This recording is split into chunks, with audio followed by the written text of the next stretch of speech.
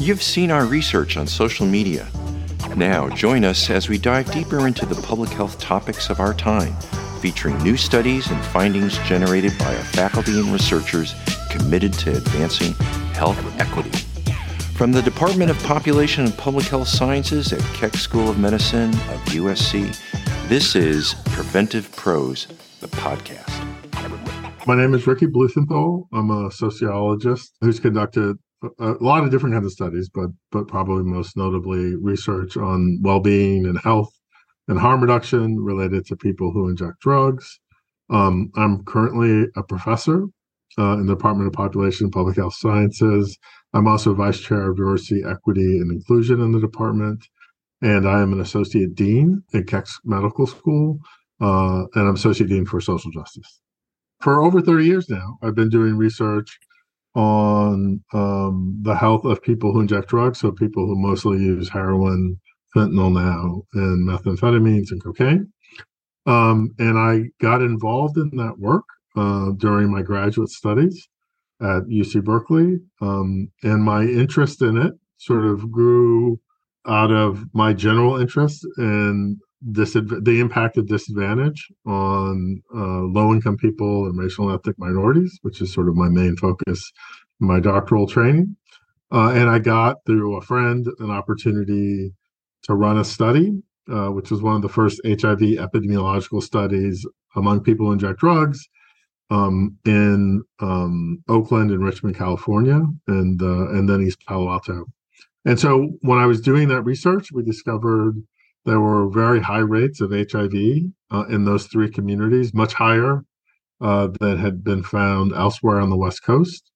So it was a third in East Palo Alto, 30% in Richmond, and 20% in West Oakland. And this was in 1991 and 1992. As part of learning that, I also quickly realized that neither the federal government, which had forbade funding for syringe service programs, which would have been the most obvious intervention to use to help folks, nor the local governments were likely to do anything about it. And so from there, I got involved with a group of people and helped co-found the Oakland Needle Exchange Program called HEPPAC, or Casa Segura, which still exists today. So, in sort of one fell swoop, I got a chance to both understand the consequences of disadvantage, both economic and racial, and also be part of creating a solution, at least to deal with the health problems associated with injection drug use. So what is, the question is sort of what's changed since 92?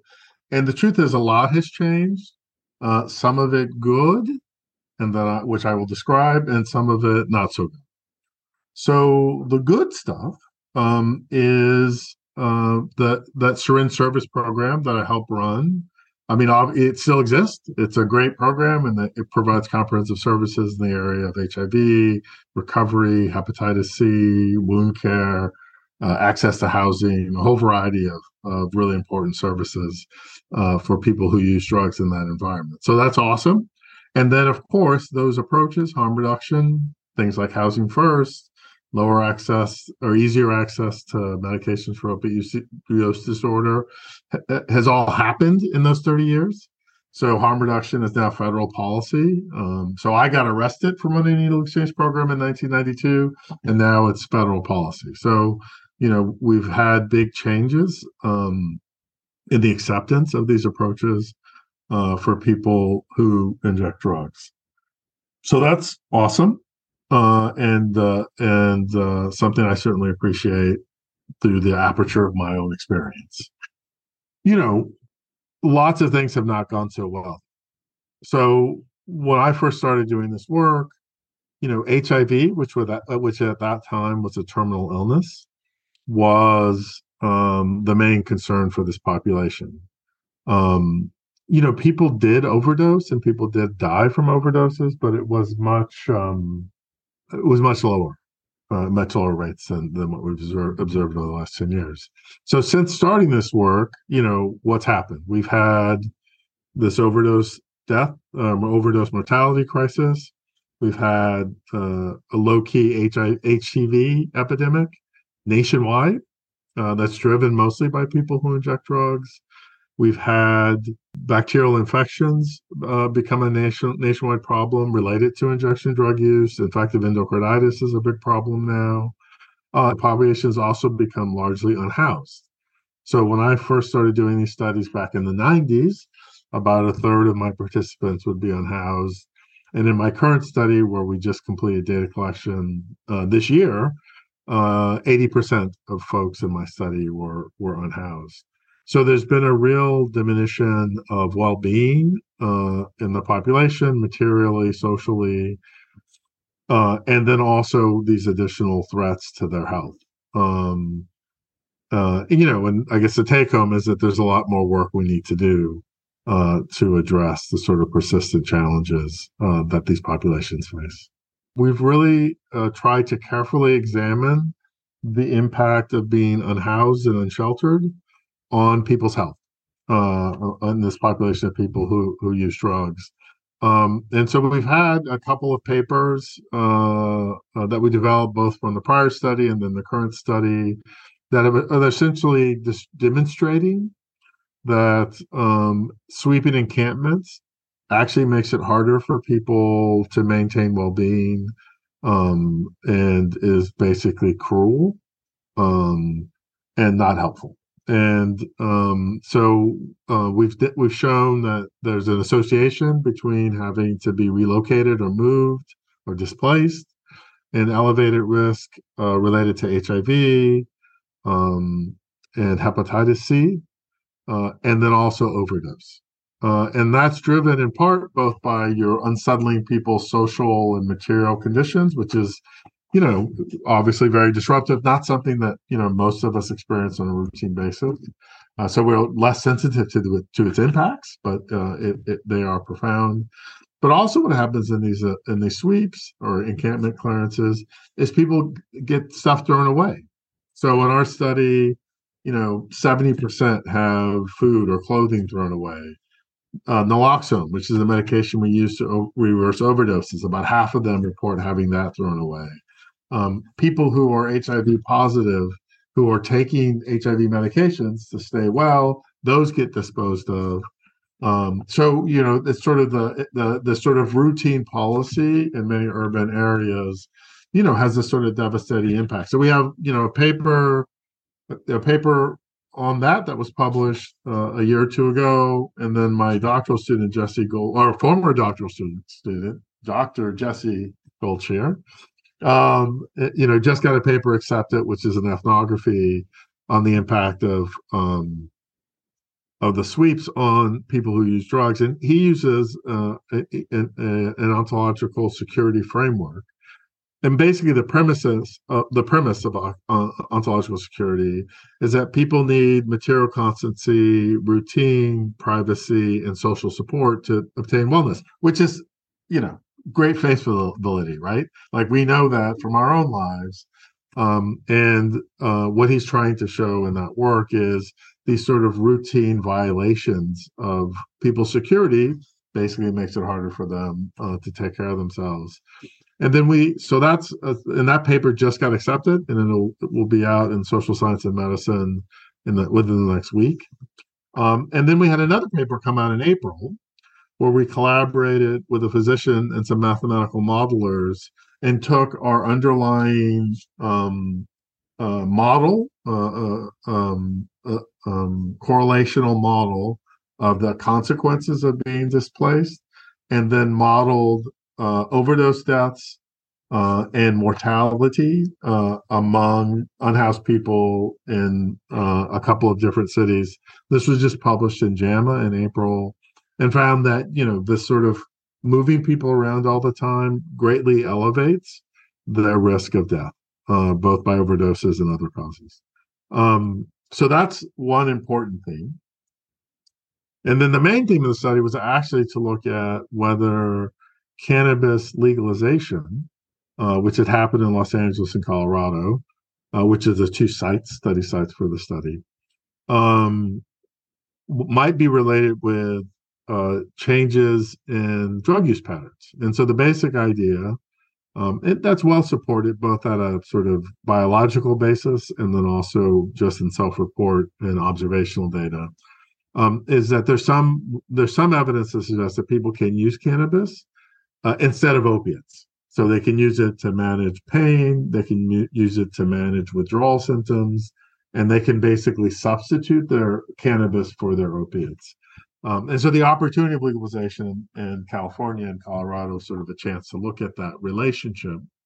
Unfortunately, um, at the same time that cannabis was becoming legal, particularly in California, in both Colorado and California, fentanyl, illicitly manufactured fentanyl, was introduced into the illicit drug market.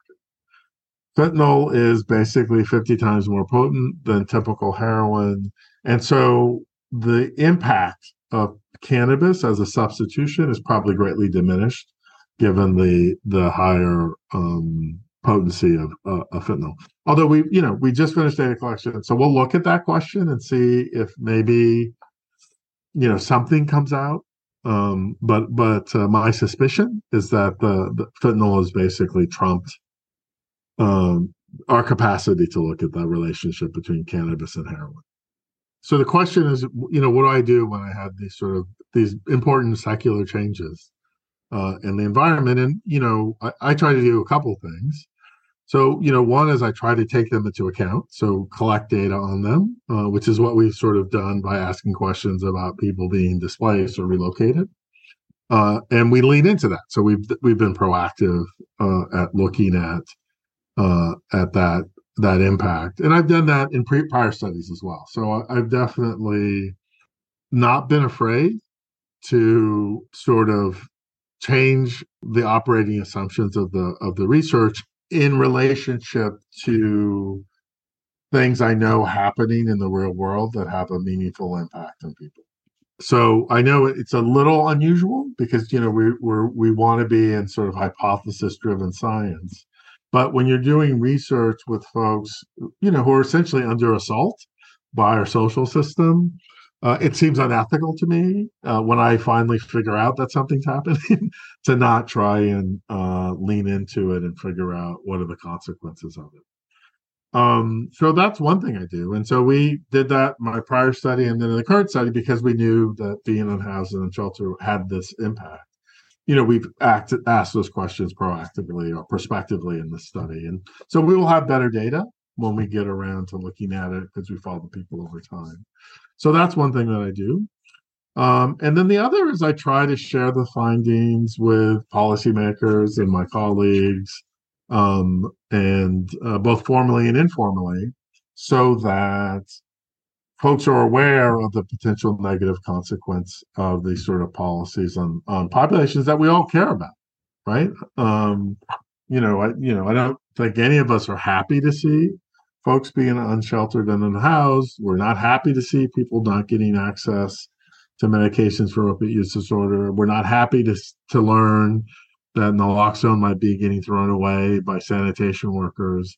So, I try to interact with politicians, policymakers, and then also communities that are impacted by this. So I work closely with a couple of community-based organizations that also have people of lived experience involved in them. And I basically do community talks and interact as widely as I can with folks. To share a couple of basic points that I've learned or distill, things I've distilled through my 30 plus year career. And one of them, there are a couple that I think are worth highlighting here, which is that the truth is while we all have different individual challenges and we have individual differences, sometimes people have depression, sometimes people have serious psychiatric disorders, and there's nothing we can do about those differences. But it's important to realize that all of those differences are worse when people have fewer resources. And so sort of it's important to realize that there are ways that we can help people, even who have, profound individual differences that can make daily life challenging. And the truth is, there are tons of people who find themselves in my study, right, who are chronically using methamphetamines or fentanyl or heroin or cocaine. Um, and they can be helped by getting them resources, right? And I think it's a little counterintuitive because people do think of folks who have substance use disorders kind of out of control. Uh, but I would say they're not out of control, right? It's not easy to use heroin every day. The reason why people do it is because they're physically dependent on it. And if they don't do it, they're not able to function, right? The same thing is true for fentanyl. The same thing is true for prescription opiates. So they're in a sort of existential struggle every day to make sure that they're well enough to function. Um, that does not make them irrational. And there's growing evidence, both in some other work that I've done with the LEAD initiative in LA, but even universal basic income experiments that are going on all over the country. That like if you just give people money, they'll actually use their money in a way that helps them be secure, right?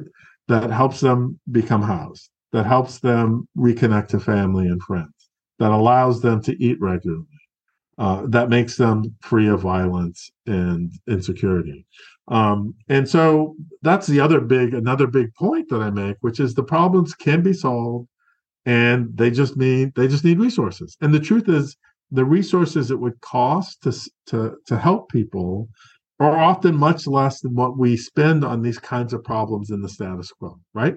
Because we spend money on really expensive things like arresting people and maintaining jails and having this robust sanitation group that has to throw people's stuff away and then take it to dumps, and like all of that costs millions and millions and millions and millions and millions of dollars.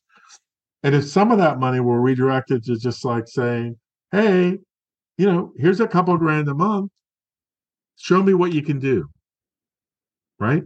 That I have good belief in both my own experience and the existing literature that suggests that people would actually end up housed and sheltered, and they would be living in accommodations that would make remove the public nuisance associated with being unhoused, and the litter that's associated with this, and at the same time put them in a position to really attain some well-being and act and preserve their human dignity. And I think that's a really important message. I mean, people, it's frustrating to me because people are always like, well, if you do this intervention, what does it cost? It's like what we do now is crazy expensive, crazy expensive. I mean, it costs $40,000-$50,000 to put someone in state prison for a year.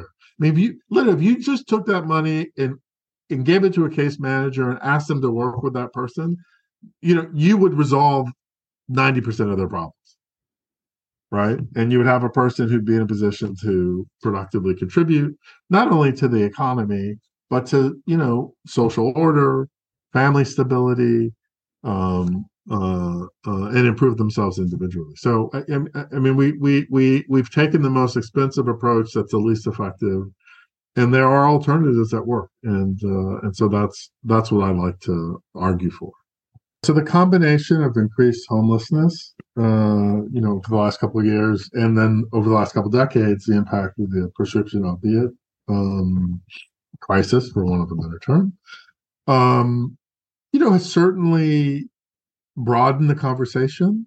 And, an important reason why the harm reduction interventions that I spoke about earlier have been federally adopted is because of the consequence of overdose death, right? So, I mean, what's the cliche? Never let a catastrophe go, get wasted or something like that. There's this idea that when there's a crisis, there's also an opportunity. So, and I think that opportunity has resulted in some better policy for sure. In terms of the general societal debate around how do we deal with people who are unhoused, how do we help them, how do we address that problem, or how do we deal with the challenges of substance use disorder, I think it's probably two steps forward, one step back. So there's still a ton of stigma against people who use drugs. There are still policies that disadvantage that group, in my mind, with little or no good reason.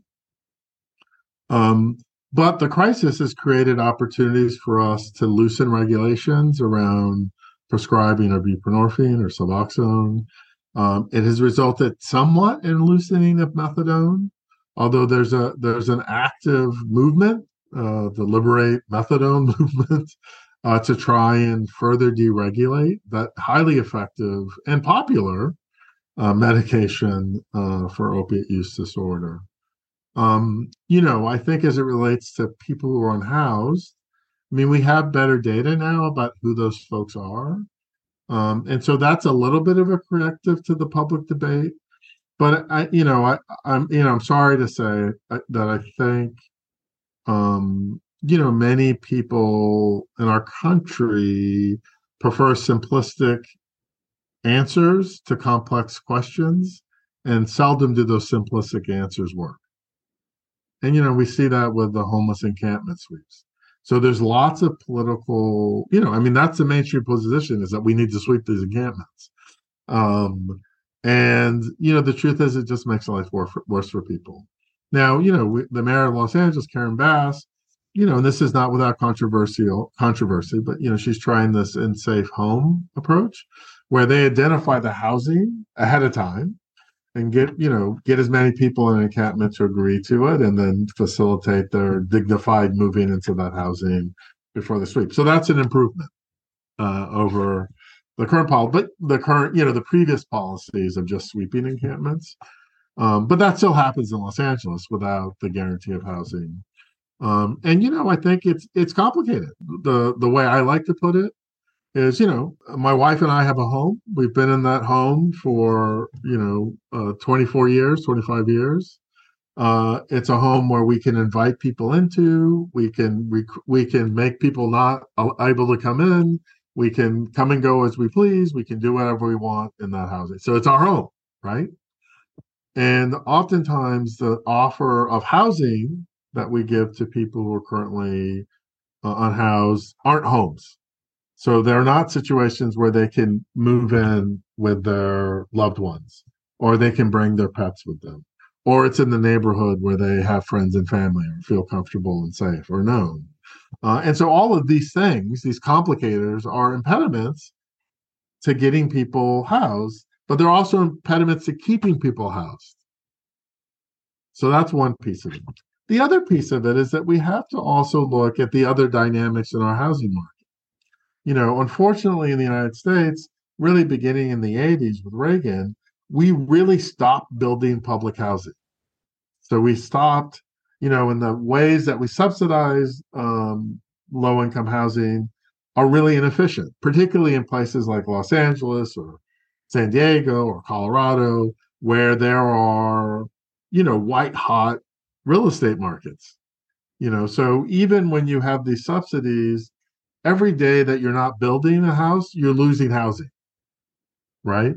And unless we, expand rent control and make it really hard to evict people, and then also marry that with building additional housing that's just dedicated for low-income people, whether it's scatter site or, developments. Truth is, I don't really care. I just know we need it, right? And the reason I know we need it is because I know people, like folks with names and histories, who have gotten Section 8 housing vouchers and not been able to find a place to live, right? So our current market approach to housing low-income people is failing. And so we've got to look at the structural part of that as well. So my advice to the next generation of scientists, well, maybe I'll start and finish with the thing that I think has been most important about my own career, which is I've learned to listen. There's a great opportunity in science because all science begins with the proposition that I don't know. And so what's distinguished my career, maybe from some of my colleagues, is that, so in thinking about how do I come to know, I've tried to listen to people who have the problems, as well as what we've learned from other scientists who've been studying this area. But the key part is listening to the people who have the problem, because folks often have very deep insights into the things that are going on with them. They might not always understand the causality, but you know what? Causality, no one does, right? I mean, that's why we have these research studies. Causality is elusive and difficult to establish. But listening to people with the problems, I think, is the key. And that when you formulate research agendas that come from the population with the challenges, you're more likely to land on things that are helpful to them and likely to improve society. Preventive Pros, the podcast, is produced by the Department of Population and Public Health Sciences at Keck School of Medicine of USC. To learn more about any of our episodes, or to subscribe to our monthly Preventive Dose newsletter featuring the latest in public health research and news, visit pphs.usc.edu/podcast. Thank you for listening.